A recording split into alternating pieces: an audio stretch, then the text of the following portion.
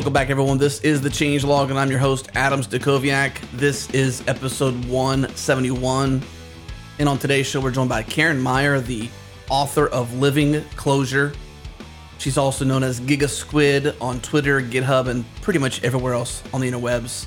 She's speaking soon, if you're going to be at Strange Loop, talking about chemical computing, a very interesting conversation we had on this show today. She's also the author of Babar, a little language for machines with speech acts. We have three awesome sponsors for the show today: CodeShip, Imagix, and DigitalOcean. Our first sponsor for the show today is CodeShip, launching a brand new feature called Organizations. You've heard me mention it before. Now you can create teams, set permissions for your teams, and improve collaboration in your delivery workflows. Maintain centralized control over your organization's projects as well as your teams with this brand new feature. And we want you to save 20%, that's huge, off any premium plan for 3 months by using this code, the Changelog Podcast. Again, that code is the Changelog Podcast. Head to codeship.com/the Changelog to get started. And now onto the show.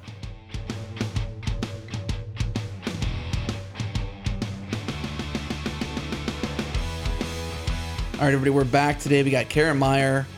Jared, we set up this call through Twitter. How crazy, right? It's a crazy world out there. Crazy world. So what was going on to invite Carin onto the show? Probably just my interest in Clojure. And I came across Carin. I guess I came across her on the Thoughtbot podcast over the summer at some point.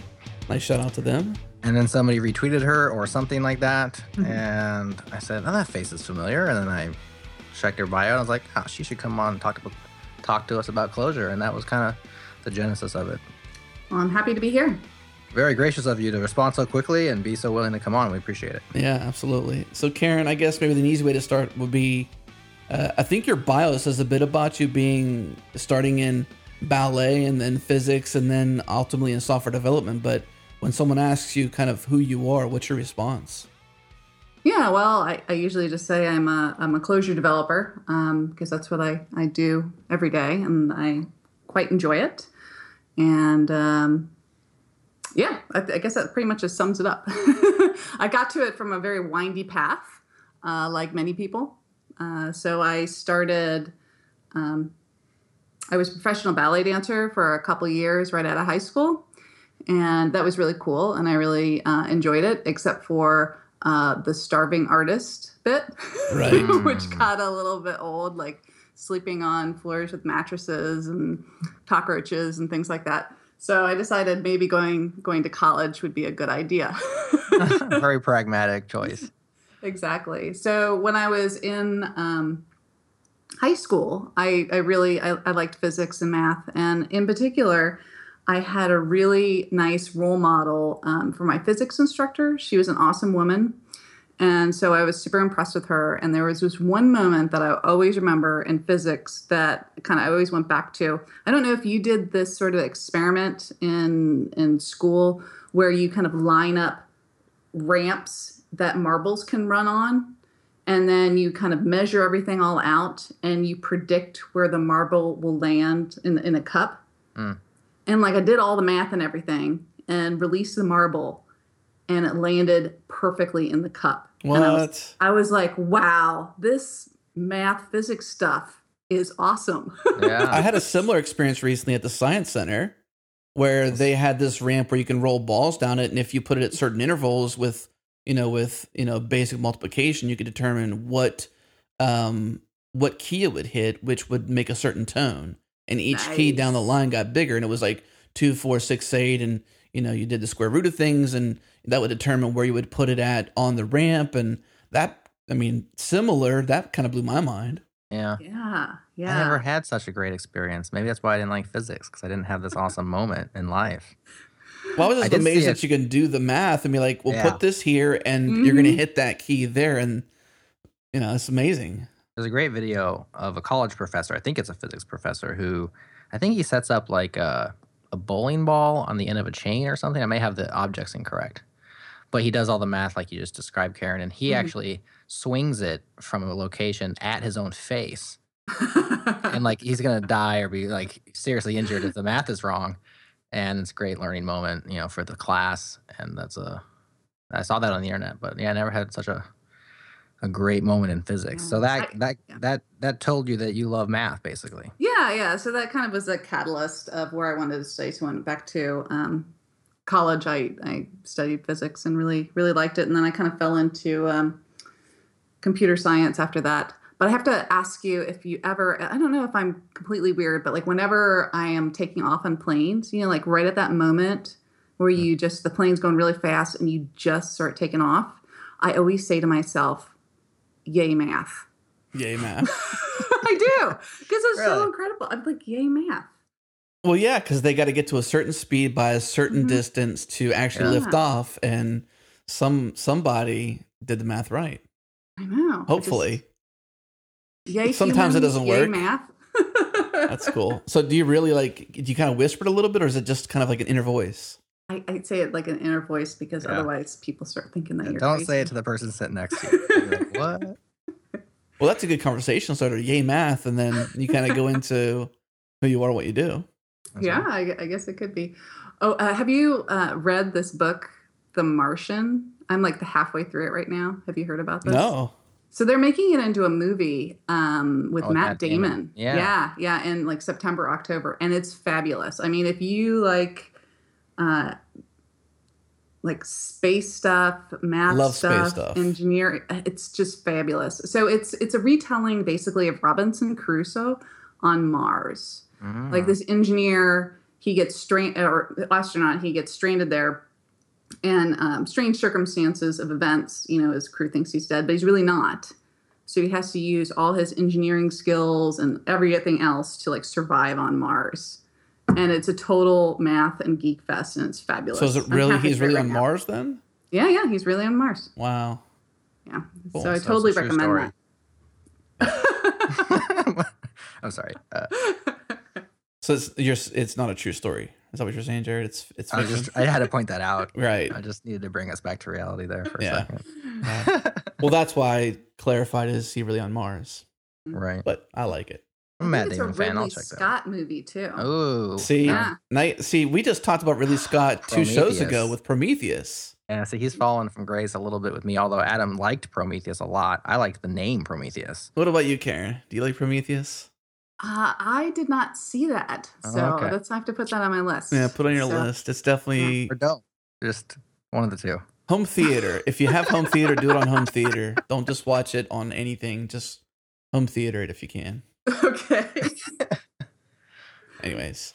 Well, cool. So we got to learn a bit about ballet into physics and some of the appreciation you have for math and whatnot. So at what point did you start getting into software development, and what was that like for you? Yeah, so I kind of got into software development doing physics. I started programming in Mathematica, doing computer simulations of some like simulated annealing. And that was like super interesting. So after I graduated, there was a lot of opportunities for software developers, and they were looking for people in just general science fields. Yeah. So I just kind of fell into it that way, and I discovered I really liked, especially the feedback of programming. I mean, if you think of a lot of the science experiments, you don't have the fast feedback a lot of times, but in software development, you definitely do. And it's a bit artistic too, which I really like. So yeah, I did Java programming, Ruby programming, and then I met Clojure, and I just kind of fell in love with Clojure. And I've been lucky enough to work in it every day for the past almost 2 years. So I'm extremely happy. I still like it. So. Well, we definitely want to ask you about Clojure. That's kind of the thrust of this call. But before that, I also want to ask you about your internet handle, because it's quite unique. Giga Squid. Yes. And it's like one of these things that you see it and you can never forget it. But what can you tell us of the genesis of that? Okay, so this is like way back in the day. I don't know if you remember this, when there was a thing called AOL. Yes. AOL chat. Oh, yes. So I was working at a company, and during lunch we would all like play Half-Life together. And so my Half-Life avatar was player name was Squid. So we signed up for like AOL Instant Messenger, And I put in squid as my name, and like it was taken. I was like, darn. That's the worst. So then I put in mega squid, and mega squid was also taken. Oh, man. So then finally, Giga Squid was not taken. And that's who I was. Giga Squid was born. Mm-hmm. Well, that's much better alternatives. Usually people just throw like the year they were born at the end. You know? Yeah. And it's like, that's always kind of dorky. So I think you did a good job with the prefixes. Thank you. And you've held that handle for a while then, too. Because, I mean, AOL Messenger AOL was days. forever ago. Yeah. 20 years, maybe? I haven't 15? I haven't actually been on there for a really long time. You might still have it. It was born there. So Gotcha. Awesome. Well, let's get back on the Clojure here a little bit. You fell in love. You've been working with it for 2 years, it sounds like. What was it about the language, in your experience, that turned you on so much? Yeah, I guess I've been asked that before, and I never got a chance to study Lisp in college. So I don't know whether it was kind of Lisp that I fell in love with or Clojure. But I mean, Clojure gives you access to JVM and Java interop and concurrency and all that. So, I mean, right. It's pretty sweet. But the simplicity of the language really, really appeals to me. So I guess maybe I put the cart before the horse a little bit. Maybe back up a split second and give the summary of Clojure. We've already known it's a programming language, and like you said, it's kind of a Lisp. Can you just kind of give that overall summary? Sure. So Clojure is a Lisp. So that means it has all these parens, and the parens sometimes scare people away. But it really, you've just got to like not panic about the parens. They kind of go away after you work in it a while, especially with an editor that does matching and automatically inserts it for you. They just, it's fine. So it's a Lisp on the JVM. That's the main language. It's a dynamic language. It's got Java interop, and it has immutable data structures that is really nice for concurrency. And also, with an area that's really hot in Clojure land right now is ClojureScript, which ClojureScript is a dialect of Clojure, but it compiles down to JavaScript. And JavaScript, as you know, just goes about anywhere nowadays. Right. So there's some really exciting advances in that. I mean, it's hard to keep up with. More stuff's happening every day. Yeah. So, I mean, just to generalize a little bit, and feel free to correct these generalizations, but, you kind of have this divide in programming languages between object-oriented and functional. The Lisp language, the Lisp kind of tree of languages have always been, maybe always is a bad word, but have kind of had the reputation of being more academic, niche. There's always people that love Lisps and will always hop into online conversations and tell you how much easier it would be to do in Lisp. But overall, object-oriented has been kind of the dominant paradigm over the last 20 years in programming. And yet Clojure seems to be like super popular. So speak to that maybe. Yeah, so I think that's a combination of things. And I think that's because Clojure has a really practical side as well. It's really concerned about getting the job done, and being able to interop is an important part of that. And being able to run the JVM is like huge, right? And also there's just really a lot of energy, a lot of innovation in the community, and it's a really kind community, just a lot of great people. So I think that really has helped its success. And also, Rich Hickey is pretty brilliant. So that having him guide our language is really great. I was on a project that upgraded from one version of Clojure to the other, and all I had to do was change a version number. It was totally stable. Everything was compatible, and that's nice. That's really unusual. That almost never in happens. Other languages, right? Yeah. So, right. They're really focused on stability and making sure that there's backwards compatibility and the language is moving in the right direction. Speaking of Rich Hickey, I think, Adam, we have to do a little bit of a shout out to Yes, Devin Walters. have to. Yeah, so Devin Walters is a Clojure guy who contributed to the changelog back in like 2013. And he wrote one post for us. And it wasn't even a guest post. It was like he was going to come on and be, kind of more of a regular writer, and, life happens and whatnot. But he wrote a post called Rich Hickey's Greatest Hits back in, looking at September 16, 2013, which is really just a list of like 5 or 6 awesome Rich Hickey talks. And that one post was probably the most popular post of the year for us, or at least I would almost say all time. I would almost say like all time. It is. I'm guessing here, but it might be. I see so many shares. It's always on Twitter. Like it gets recirculated, and people find us because of this. Yeah, years later even. I wouldn't. Yeah. I would probably say it's probably the top all-time post of the changelog. Yeah. Devin's a great guy. I worked with him. Did you? About a little bit ago too. So he's a great guy. Yeah, after that post, we're like, Devin, you gotta write some more stuff for us, man. Yeah, you should. That's a great one. He's a smart guy. Yeah, we'll link that one up in the show notes. It's kind of become a classic. And Rich Hickey gives great talks, great presenter. Mm-hmm. Obviously, a very smart man, and it seemed like he kind of invented Clojure almost in a vacuum. Do you know any of the history of the creation of the language? I don't know his personal, like how he came to it all. I know that he did work on it just solo for quite a bit. Yeah. Before it was presented to, I think, a mailing list. And then everybody was like, wow, this is really cool. Can I help, make it better? So then he had, a few people just really help put a shine on it and bring it to the first version, real version. So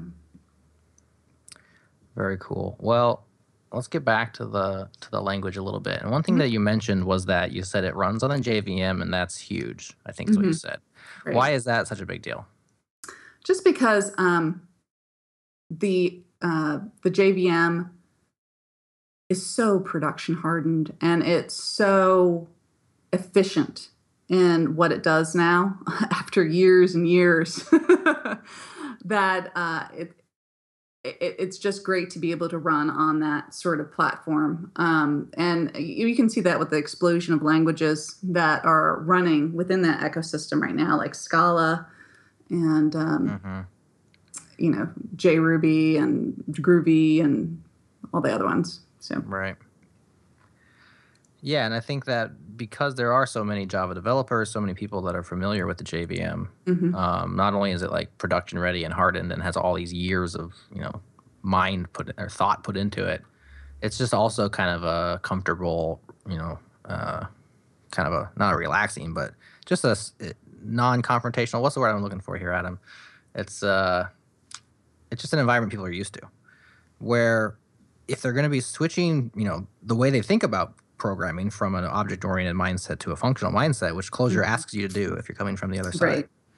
It's nice to have at least something that's familiar. I think you're thinking expectations. The expectations of working on the JVM are as such, and because of that, you can operate in more of a comfortable, calm manner than maybe chaotic that you see in the craziness that is open source these days, which is the next newest, hottest thing, disrupting the newest, hottest thing from yesterday. Yeah. Plus, don't you have access to all of the libraries, the Java you do. library? Yeah. There's full Java interop that's for the most part wrapper free. So it's very comfortable to work with other Java classes and libraries. If you're looking for kind of a low risk kind of try it out, you can either carve off a little section and just add a jar and try it there, or even in your tests, you could just write some tests in Clojure and see how it goes. So there's lots of ways to introduce it to your team and get used to it when you can just say, oh, well, let's just add this jar. Yeah, I mean, it sounds like a nice way to ramp up adoption, as well as allowing people to dip their toes in the water, as opposed to, completely jumping off or into the pool, so to speak. Right. Awesome. Well, I think we do want to ask about popular use cases, like when Clojure makes sense, when it doesn't make sense, like what it's being used for, the types of software that you can build with Clojure. We do need to take a sponsor break, so Sure. let's take a minute here from one of our awesome sponsors, and when we get back, we'll talk about what are the best times to actually use Clojure. We'll be right back. Imagix is a real-time image processing proxy in CDN, and let me tell you, this is way more than image magic running on EC2. This is way better. It's everything your front-end developers have dreamt of. Output to PNG, JPEG, GIF, JPEG 2000, and several other formats. And if you're like me, you've ever argued with your boss or a teammate about serving Retina images to non-Retina devices, you'll appreciate their open source dependency-free JavaScript library that allows you to easily use the Imagix API to make your images responsive to any device. Now, all of this takes a platform, and the Imagix platform is built on 3 core values: flexibility and quality, performance, and affordability. When it comes to flexibility and quality, Imagix has over 90 URL parameters that you can mix and match to provide an unlimited amount of transformations that you need for your images. And they take quality very seriously. And because of their commitment to quality, several top 1,000 websites in the world trust them to serve their images. Now, when it comes to performance, Imagix operates out of data centers filled with top-of-the-line Mac Pros and Mac Minis, and they're set up for a completely streaming solution. This means your images never hit the disk. Images are served by the best SSD-based CDN for delivery around the world, anywhere, extremely fast. And while we're talking about speed, almost all the image processing happens on GPUs. This means transformations are super fast when compared to competing virtualized environments. And lastly, it's all about affordability. Everyone wants to save a buck. That's how the world works.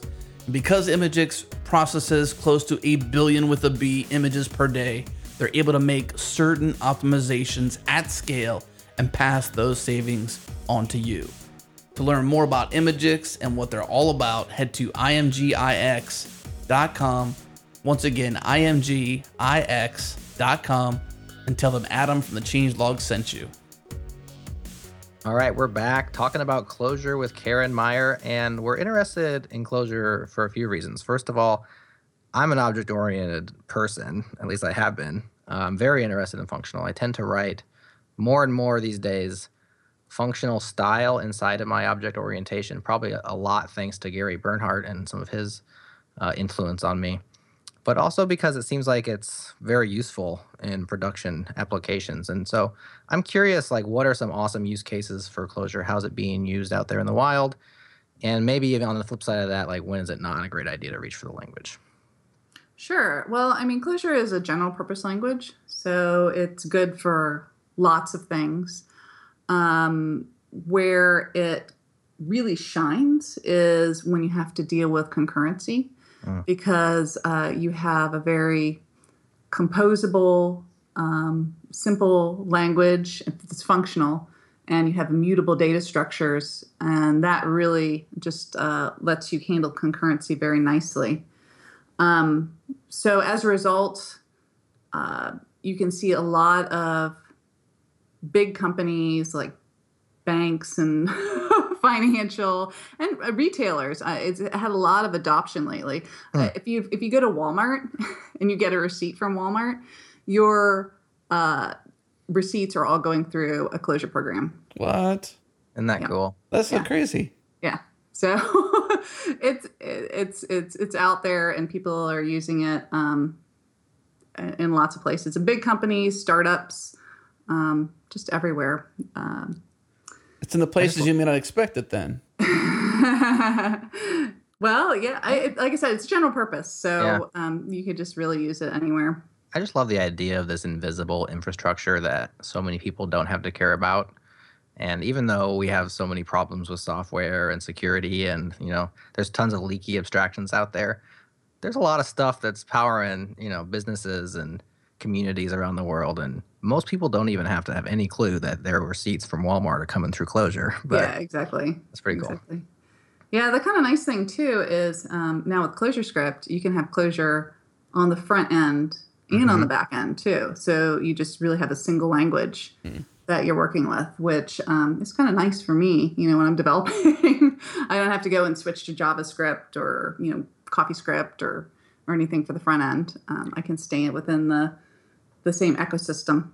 So ClojureScript, nice. Does that work pretty much just like any other transpiler would work? Yeah. Yeah. It uses the Google's, and this is the unfortunate name, uses Google's Clojure compiler, but it's like CL, then SU, but it's, Clojure and Clojure, which it's unfortunate naming. Namespace collisions. Not cool. Yeah.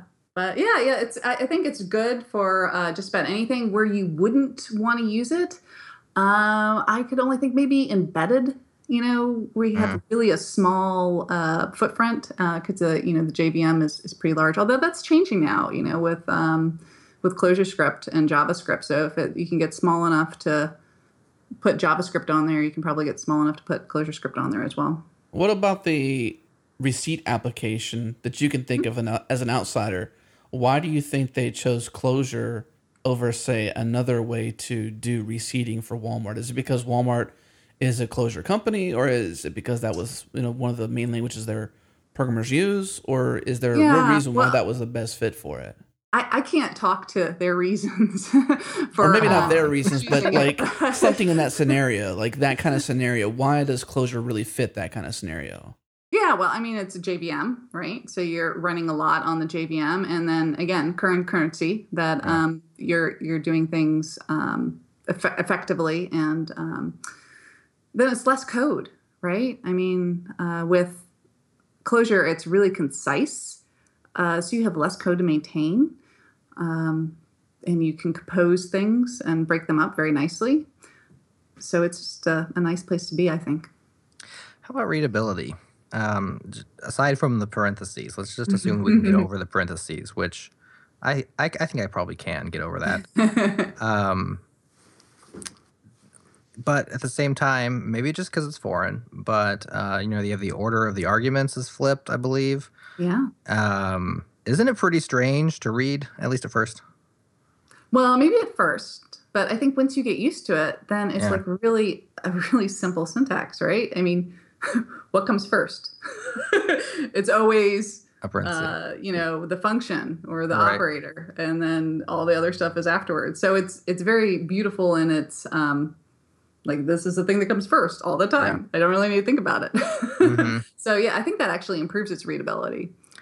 It reminds me of Adam, when we were at Space City JS last spring. I don't know if you remember this, but there was a talk about how they built Tetris in ClojureScript. Do you remember that talk? I do, yeah. Yeah, pretty interesting. And we were sitting way in the back, so we couldn't see the slides very well. But it was cool because he showed how, like, after they had kind of built this foundation of these functions in ClojureScript, a lot of the features that they needed kind of fell out of the fact that the language is designed in such a way that adding additional features later on was very easy, and they almost got certain things for free. Yeah. And he was showing different code blocks, and he showed the changes from one slide to the next to add the next feature, and the feature would be like, when the row gets complete, like wipe out the blocks of that row. And I was so far back that I could only really see the shape of it. I couldn't read any of the code. But it had this very, I don't know, it was like an attractive shape. Sometimes you can just look at a program from far away, kind of do the squint test. Yeah. And you can tell if it's like poorly factored or not. Exactly. And this, even though I couldn't understand it from Latin or from Hebrew, it looked really nice. And I wonder if that's appealing to you, or if it was just because I was so far away. No, I'm sure that's a part of it. I mean, it's just, you get the joy factor of working in language too that you find pleasing. Right. And, we haven't talked about the REPL yet. Let's like the REPL is like a huge part of it. So the REPL stands for read eval print loop, but it allows you to just interactively, I like to think of it as like sculpting your code. Like you can just get in there and get your data structures and just manipulate it in and get like super fast feedback. And you can even poke at running code and explore it that way too. So the REPL is an incredibly powerful feature that just kind of really aids your development. I think it speeds it up. So yeah, that's a really important part of it too. Very cool. One thing I was going to ask is when you mentioned kind of sculpting your data in the REPL, one thing about functional programming, and some of this could be my lack of understanding, so feel free to educate as well here. I will not be embarrassed if you educate me here. It's like you're just kind of passing around this bag of data through these functions, and I'm down with transformation and chaining and all that, but it seems like you could benefit from structure around that data, from some object orientation. Do you miss that ever inside of Clojure, or is it just kind of once you get used to it, you're just used to passing bags of data? And is even correct that you do that? Kind of just pass what I consider a hash or a key value. Yeah. I mean, it's all based on those data structures and a map data structure and a vector data structure. Those are core. Mm-hmm. You do organize your functions, and you organize them usually by namespaces. Okay. So you can almost think about the way that you'd maybe organize objects. You'd use kind of namespaces for too. You keep groups of related functions in a separate file or a namespace, and then include them in whatever you're working on. So yeah, you can definitely organize your code so it's not just just plain functions everywhere. Okay. You mentioned the community. You said it kind of has a great community. Can you dive into that at all and give us some more detail? Yeah, it has a very vibrant community. In fact, there's a Slack channel now that just started up. It used to just be IRC, but somebody opened up a Slack channel. I think it's called Clojurians.slack.com. But I think it's got almost pretty much 2,000 people from around the world who are just amazing. On this. Yeah, wow. Yeah, and it's fabulous. There's all sorts of different channels for different people's interests. If they're in, England or Russia or wherever, sometimes by geography, sometimes by interest, if they're into ClojureScript or Datomic. But, it just brings everybody together and talking and sharing hints. There's all sorts of interesting libraries that are being created every day. Let me see, there's one that just came out the other day that was really cool. Somebody put out a couple screencasts called Parens of the Dead. Wow. So it was creating a ClojureScript game. He'd only done a couple screencasts yet, but I watched them and they're fabulous. So he kind of codes it all as you're watching through Emacs and the REPL and ClojureScript and everything. So I think the first video was probably about 15 minutes and the second one was 12. And he pretty much had this working ClojureScript game. It was awesome. We got to find that one, Adam, and link that thing up. Yeah, Parens of the Dead. What do you know about the meetup communities and conferences out there for Clojure? Oh, well, there's a lot of good ones. So Clojure Conj is coming up in November. So that was actually the first Clojure conference. And after that, there have been all sorts of other ones that have sprung up. There's Clojure West for the West Coast, and now there's Euroclojure for people in Europe. And I think there's some other ones, I'm forgetting their names, but some more and more are coming up with popularity. And so that's great. There's local community groups everywhere. I help run one in our local city, Cincinnati, Ohio. I help run the Cincinnati Functional Programmers group, and that's a great group of people too. Oh, and there's one coming up too, Changelog. That's not just Clojure, but it's a lot of different languages. But Clojure has a strong contingent there as well. But it's a fabulous conference. And I guess while we're on the note of Changelog, might as well mention your awesome talk, Chemical Computing. Yeah. So that's the one I am going to be talking about when coming Changelog. So, chemical computing. Kind of a strange thing. So I'm actually really excited that the talk got accepted because it's the idea of it came from papers that I found in a book that was entitled Unconventional Programming Paradigms. So right off, that really appealed to me. That would just scare me. So you can tell we're different people. I'd be like, oh, scary, put it away. Yeah, so I really like to be able to step back and kind of approach problems that we take every day and just think about it in a completely different way. I find that really interesting. So, what chemical programming is it's not actually programming with real chemicals, which I mean that would be super cool too. But that's not what it's about. It's it's about abstract. So you're using the kind of the metaphor of a chemical reaction to do your programming with. So it would be, you kind of think, so if you can take the example of like calculating a max, like, a max of some numbers, right? Right. You can think of, we'll say 2 numbers, like 5 and 3, you can think of as molecules. And when these molecules react, they react according to a certain rule. And to find the max, the rule is if you have a 5 and a 3, 2 molecules, you're going to return 2 new molecules that are the same number as the biggest molecule that you had in. So a 5 and a 3 would react and return a 5 and a 5. Mm-hmm.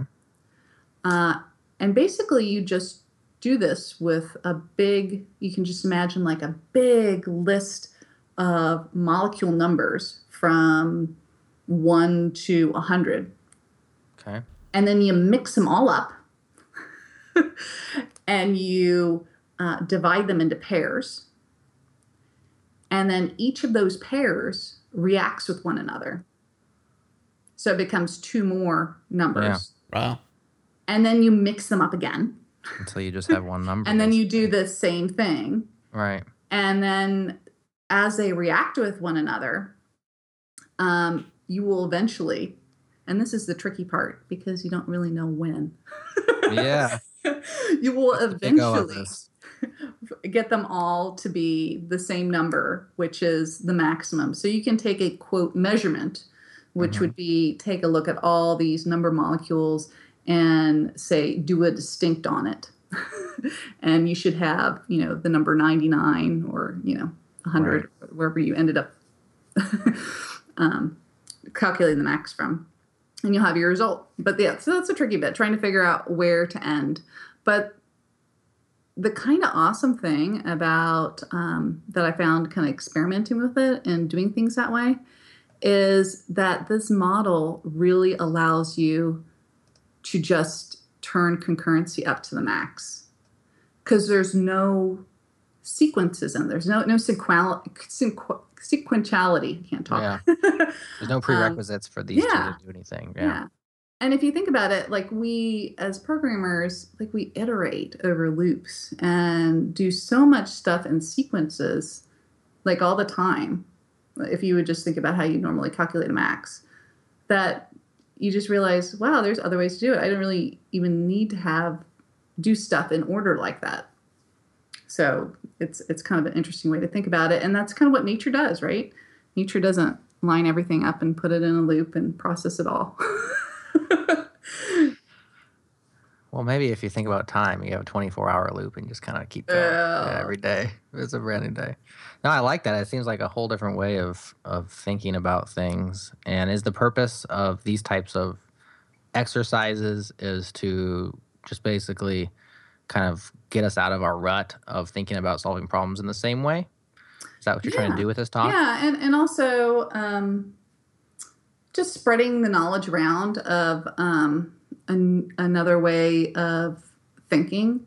I think when you have cross-fertilization of 2 different fields, like computer science and, biology or nature-inspired solutions, that's an area where you have a lot of new ideas and research and innovation. And all the papers that I got all this information from right now, all the ideas are just in research right now. So there's nothing in the wild that has been used, but there could be, right? So this is kind of putting the knowledge out there and the seeds in people's minds and what might inspire them, like to think about this in a different way. Maybe that'll help them solve some sort of concurrency problem that they're having. Who knows what it might spark. So that's the exciting part to me. Sounds like there's a little bit of a pattern here, because not only do you have this upcoming chemical computing talk, which, by the way, you have a nice rundown on your website. We'll link that one up in the show notes to those who can't make it to Strange Loop this year. But you also have a programming language of your own. You also say that you're into AI and you're into robots. You have this thing called Babar. I don't know if that's how you say it, but that's how I've always said it in my head. I don't know how to say it either. Babar. I don't know. It's the elephant from the Babar cartoons, right? Babar? I don't know. Well, see, there was a cartoon called Babar. Yeah. Was that what it was called? And I was going to say it Babar. But is it Babar? Okay, yeah. I could be wrong. I remember the elephant cartoon, but I don't remember how they pronounce it. That's what it's named after. Yeah. But I'm unsure about the pronunciation. Well, it's your language, so you can pick how you pronounce it. All right, we'll go with Babar. Okay, I'm almost certain it is Babar. I'm almost certain. Okay. I was a fan of the show, so. I like that show too. Tell us about your language. Yeah, so I kind of have this habit that I like to try to dig into papers and kind of understand them. And one of the papers that I was looking at was by John McCarthy, and it was entitled Elephant 2000. And this had a lot of they weren't entirely fleshed out, but his ideas of what a programming language of the future should be. And I think it was entitled For the Year 2000, right? Wow. Okay. So he had some very interesting ideas in here. And one aspect that really appealed to me was the idea, and we talk about cross-fertilization, that from philosophy of humans all speak in a language, right? And if you look at the things that we do with our language, you can abstract that to kind of a higher level. Like what do we try to communicate with each other with our speech? For example, if you say pass the salt in English, and then you say pass the salt in Japanese, you're meaning the same thing, even though you're speaking different languages. You're meaning you want to request someone to do an action for you. So that kind of boils it down to a different level. And he thought that, and philosophers, he got this from philosophers, that this would be the same sort of principles would hold true if you wanted to communicate with somebody from Mars, right? You would still need to have requests. You would still need to have assertions, asserting something like a fact. You would still have to have something like queries, asking a question. And those are, and not only that is the way that we would communicate with machines, right? Machines would have to, and computers would have to communicate with us on this level. And we can see the ones that I mentioned are pretty easy, right? We tell computers facts. Basically X is 7. Right. And we do queries, what is the value of X? We do requests quite a bit, a lot of times. But some things that he mentioned in the speech acts were aspects that our computers don't regularly have. And these are, you could have beliefs. Okay. And you could have, you could try to convince someone of something that might change your belief. So it might affect your future actions. So that was kind of an interesting one to explore with what a computer might make of that. Another is when somebody asks you to pass the salt and you agree, you have made a kind of obligation to fulfill that request by kind of accepting it. So there's all sorts of these interesting kind of philosophical, higher level, how do we interact with each other, and how would that drive interacting with a computer? So that was kind of a roundabout exploration. So I created this language to kind of explore some of this. So I made the language through Clojure. I used Instaparse, which is a great parsing language. Made my own language to be able to have beliefs and speech acts in my REPL or in my computer program. And then I used this to control like my AR drone. Wow. Yes. So now yeah. It got interesting. Yeah. So, you could maybe give it goals and beliefs and communicate it with speech acts. So this is kind of interesting. So that was kind of fun. I had one point where, it would fly up until it believed that it was high enough. And that was, at 3 meters or however it was. And it was kind of fun debugging that. So instead of saying stop when you're 3 meters high, say you believe that 3 meters is high enough. Yeah. I have the belief. So when it flew off and I got stuck on the ceiling, I'm like, oh, you have a faulty belief, right? Yeah.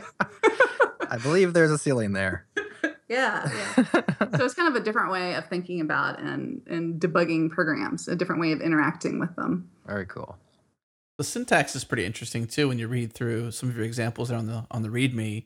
Mm-hmm. Just the way that you restructure. Jared, almost counter to what you said earlier about Clojure. Like, is it kind of hard to read? But in this case, the way that you're asking the program, it's sort of like similar to English. It's very English-like. That was kind of on purpose. So I used a Clojure program to create a new language that had no parens. Or optional parens.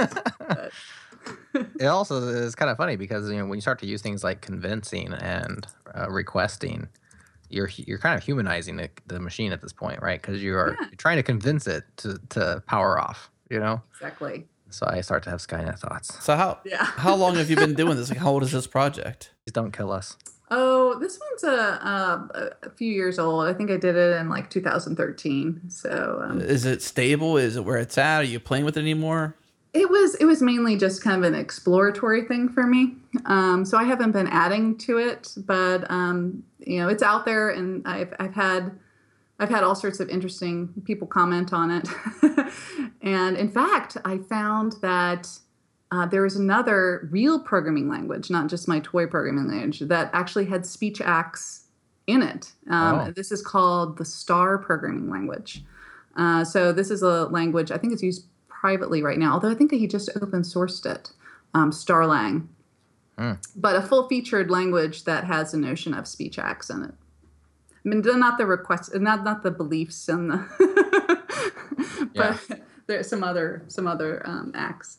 But very awesome. I thought this is all things that I've never even heard of. So very cool things to be exposed to. Even the term speech acts. When I first hit your homepage of Babar or Babar, I was like, what the heck's a speech act? That is exactly right. This is why I love looking at these papers. Yeah. Because I read Elephant 2000, I had the same thing. It came to speech acts, and I was like, what the heck? What is that? So it's kind of like just a thread that you can pull on. And then you can say, oh, speech acts is from this philosophy, John Searles, and just follow the thread. And through trying to just understand just like a couple paragraphs in this paper, it takes you off in different wonderful directions that you never knew existed. Yeah. When you started talking about reading these papers, it reminded me, I think it's the independent, there's an independent Mac developer. I think it's Super Mega Ultra Groovy, which is Smug is his company name, which I thought was hilarious. But he does like audio synthesizing type of software. Mm-hmm. And I saw a talk of his years ago where he says that he reads research papers as a competitive edge in like the indie dev scene to like give himself a level above everybody else. And so he'll like go read an academic paper about signal processing or about some sort of audio intricacies, and he'll work that into his software, into his product, because nobody else is doing that, Yeah. And he's bringing these ideas from academia, which, oftentimes they just kind of stop there and they just sit on a shelf, so to speak, and bringing them into kind of a capitalist economy. I thought it was very interesting. But Yeah. your take on it's just as interesting, where it's like we can actually, reach into these other areas and bring thoughts out that otherwise we never would have been exposed to, and they can actually make us better developers. They can affect the community in like kind of foundational ways. So it's pretty cool. Sure. Yeah. And this is actually, I think, one of the strong suits of that I see in the Clojure community too, that there is a real friendly give and take with the academic community and the industry. That you'll see at the Clojure conferences, there'll be speakers from the academic world. And so we learn from them, and then they turn around and then they learn from us too. And that cross-fertilization is just valuable everywhere. Well, let's break there. We do have some closing thoughts. So let's break. We'll hear from a sponsor and we'll be right back. I have yet to meet a single person who doesn't love DigitalOcean. If you've tried DigitalOcean, you know how awesome it is. And here at the Changelog, everything we have runs on blazing fast SSD cloud servers from DigitalOcean. And I want you to use the code Changelog when you sign up today to get a free month. Run a server with 1 gig of RAM and 30 gigs of SSD drive space totally for free on DigitalOcean. Use the code Changelog. Again, that code is Changelog. Use that when you sign up for a new account. Head to DigitalOcean.com to sign up and tell them the Changelog sent you. All right, we're back. We got Carin here. We're talking now about her book. I didn't say that before the break. My bad. But we've been waiting to talk about this book because this whole call has sort of been an introductory guide, maybe even a preface to your book potentially. But your book is a guide for those wanting to get into Clojure. It's described by your about here on Amazon. This is the guide that's perfect. It's perfectly thorough but gentle in terms of an introduction for Clojure. So, what is this book? Why did you write it? Where did it come from?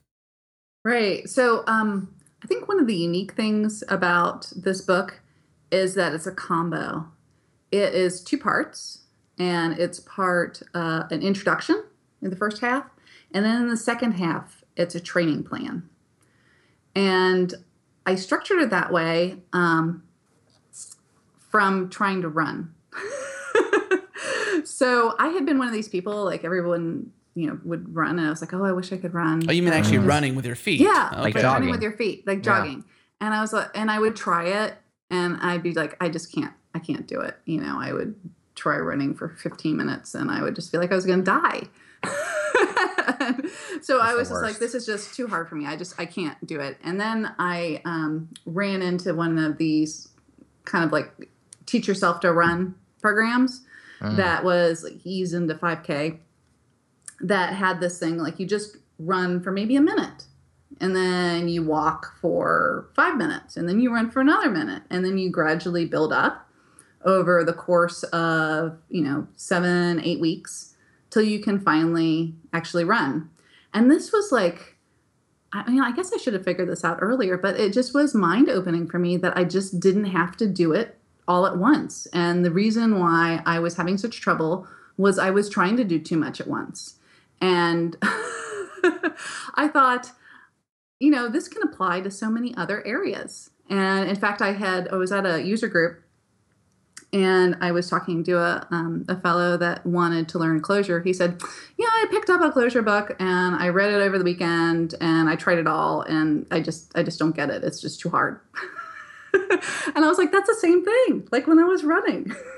Yeah. That if you're changing, the way that you think object-oriented is kind of just a drastic difference from functional. It's a different way of approaching problems. And that it's just kind of like learning to think and do something in a new way that you just really can't do it all at once. Maybe some people can, but I certainly couldn't. And it took me a long while to kind of mold my brain to think in a different way and approach problems that way. So this book was all about kind of approaching it and giving people the path that says, yeah, it's okay. Let's ease into it. Let's start simple. This is not going to happen. You're not going to pick up this book and all of a sudden be totally knowing how to code Clojure in like 2 days, right? It's going to take 7 weeks. And at least for me, and I hope other people out there, that just that knowledge of, okay, it's just not going to happen right away, and that's okay, is just a very valuable thing. So it provides a structured training plan between week 1 and week 7. It starts off using some open source website called Clojure, where you can solve problems with the community in a kind of almost a test-driven way, which is nice. And then it moves into doing some katas. I've made a GitHub repo, and it's totally open source. You can go there. It's called Wonderland Katas. So you're doing katas for Clojure and developing your skills in little bigger chunks. And then the final week is actually developing your own web app. So, and by the time you're done with that, you've had your brain a chance to kind of think a different way, and it becomes a lot easier. And you can run a 5K. And you can run a 5K. I think this is a great example to pause on the tech side of things from this conversation and just say that this is, to me, it seems like a really great example of living your real life, not just in front of a computer, and having profound new thoughts that totally impact what you do in your day job, in programming. I think it's amazing how learning to run influenced you to write this book, and then ultimately, hopefully, potentially influence so many people out there to take their time learning Clojure through your book. Yes. That's really cool. I mean, it's amazing to see that. Yeah. I think it's a great conceit for an intro book. I loved when I just saw that it was an intro/training plan for Clojure. And I almost feel like I need a training plan more than an introduction because, I've talked to people about it and I've seen the syntax and, I've got a little bit of an intro already. But a training plan, that's something that I feel like I can really execute on, Sometimes you have a book that just intros you to a language. It's like, well, now what do I do? Yeah. Do I just write a blog, right. make a web app? But one that actually takes baby steps with you through it is a great idea. Yeah. I mean, it totally depends on your learning style, but hopefully this will key into the people that appreciate that as their learning style. I have a question about the Wonderland Clojure katas. Mm-hmm. And the question, I guess, is why you chose katas over koans, since koans are so popular and they're very similar to katas. Right. So, yeah. So what, I guess a lot of people are, what's the difference? So I'll give you my definition of it. Maybe it's not your definition of the difference of them. I always think of katas being a little bit bigger chunk problems than koans. So that's just my interpretation of it. But is that yours, or do you have a different interpretation of it? My interpretation was just more or less learning something through iterative practicing, not so much the variant that you went to. Isn't koans, the purpose is like it's test driven. That's like the whole thing with koans. But with katas, it's you do the same thing over and over and over again. Is that right, or am I off? Do I not understand that? That could be.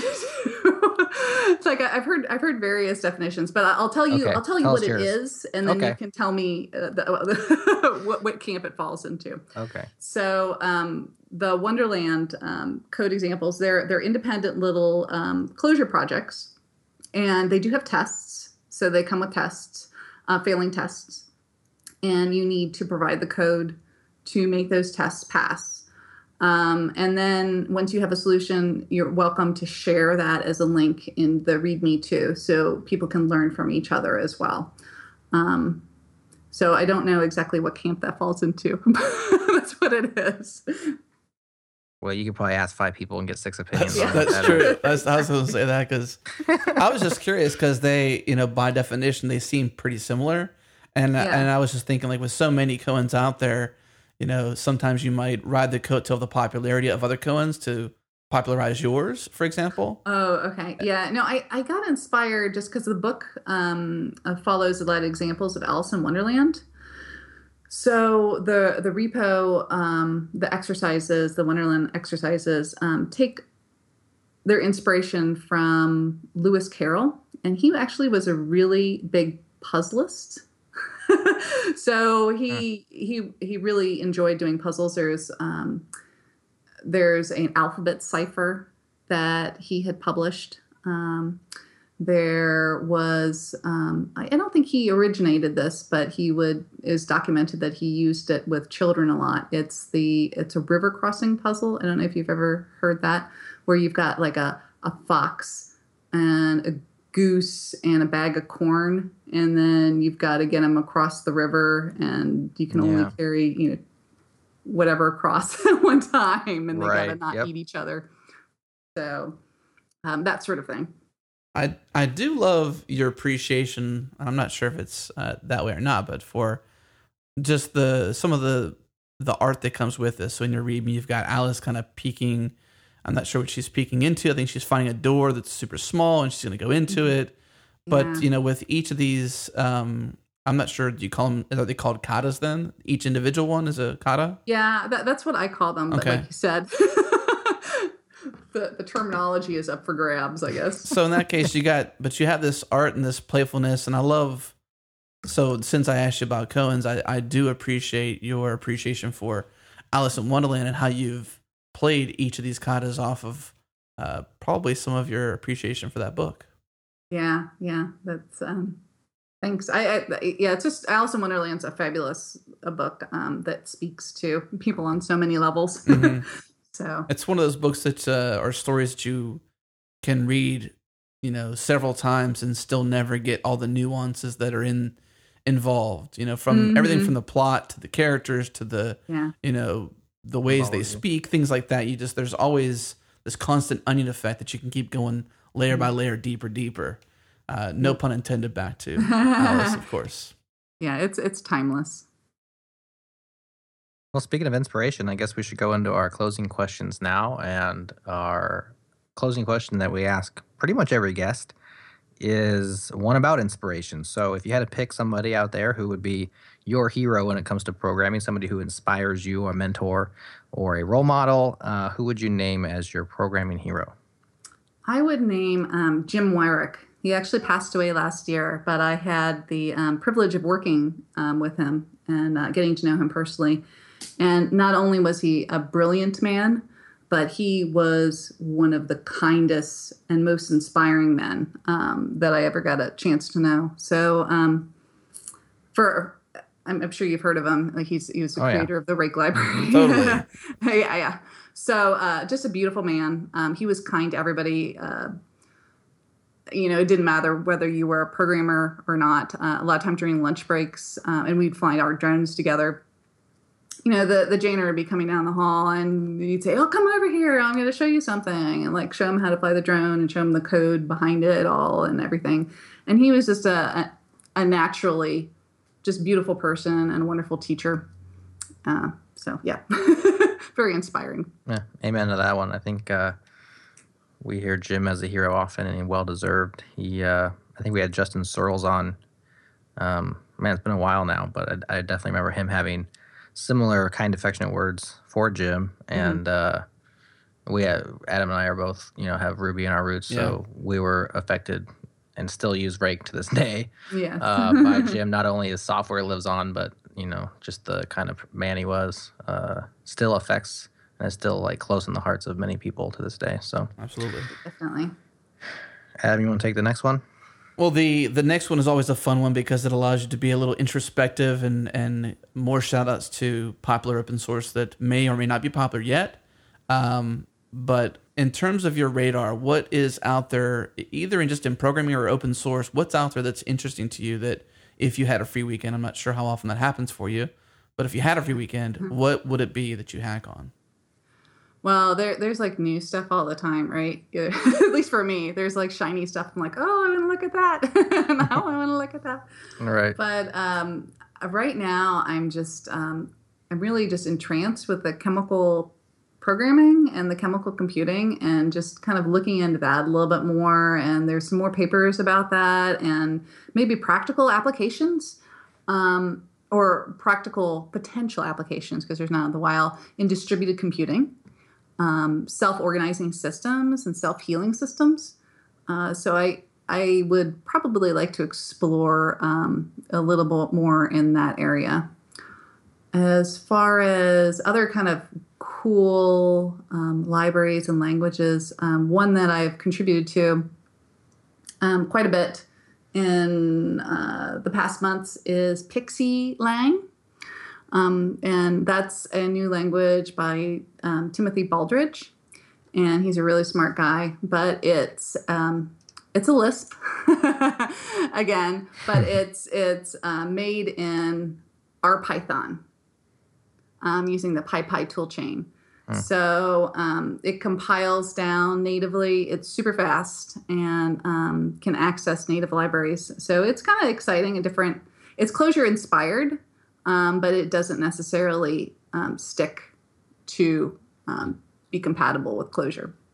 It says it has magical powers. Do you know what those magical powers are? I think that it's supposed to be fast and light. But it's it's a great language especially if you want to use fairy gifts. But I think the package manager is named Dust, which is pretty cool, right? So you can have pixie dust. Yes, love it. Yeah, always a play on words. Love that. But it's a fun project, and they're very open in contributions. And friendly. There's a nice chat room. So if you're looking to get involved in kind of a cool language with nice people, that's a nice side project. Very cool. We'll link that up in the show notes. So for those listening, if you've listened to the show before, you know that we take pretty thorough show notes. So we do a pretty good job on that. This is episode 171, so you can find everything that we've talked about today, show notes included, at changelog.com 171. Any closing thoughts, Carin, before we take it home? No, I think I've said it all, but it's been fun. Well, I do want to mention that your book, Living Clojure, is available for order now. So it's not like it's a pre-order. She's written it. It's out there now. So if you wanted to go check it out, there'll be a show note for that. I'll link in the show notes for that. But check out the book. Have fun learning Clojure if you pick up the book. As you know, we release the show every Friday, so come back here next Friday. If you're not subscribing yet, go into iTunes and subscribe, and while you're in there, might as well go ahead and rate the show if you've listened to it before. We also ship a weekly email on Saturdays called Changelog Weekly. You can find that at changelog.com/weekly, and because we love those kinds of words, we also have a nightly, which is essentially GitHub trending on crack. It's got lots more stuff in there. Maybe crack's a bad word to use on for steroids, that. On steroids. Yeah, on steroids. Crack would be worse. Okay, well, it's on steroids. Thank you for the correction, Jared. Well, read it and then you decide if it's on crack or if it's on steroids. Yeah. And we have an open repo for that if you want to give us some feedback. It's ping on GitHub, so find us on there. But Changelog Nightly is pretty cool. Changelog.com/nightly. Subscribe to that. We had some pretty awesome sponsors for this show that help us make it possible. CodeShip, love those guys. Imagix, a brand new sponsor and a very cool platform for serving images. Very unique.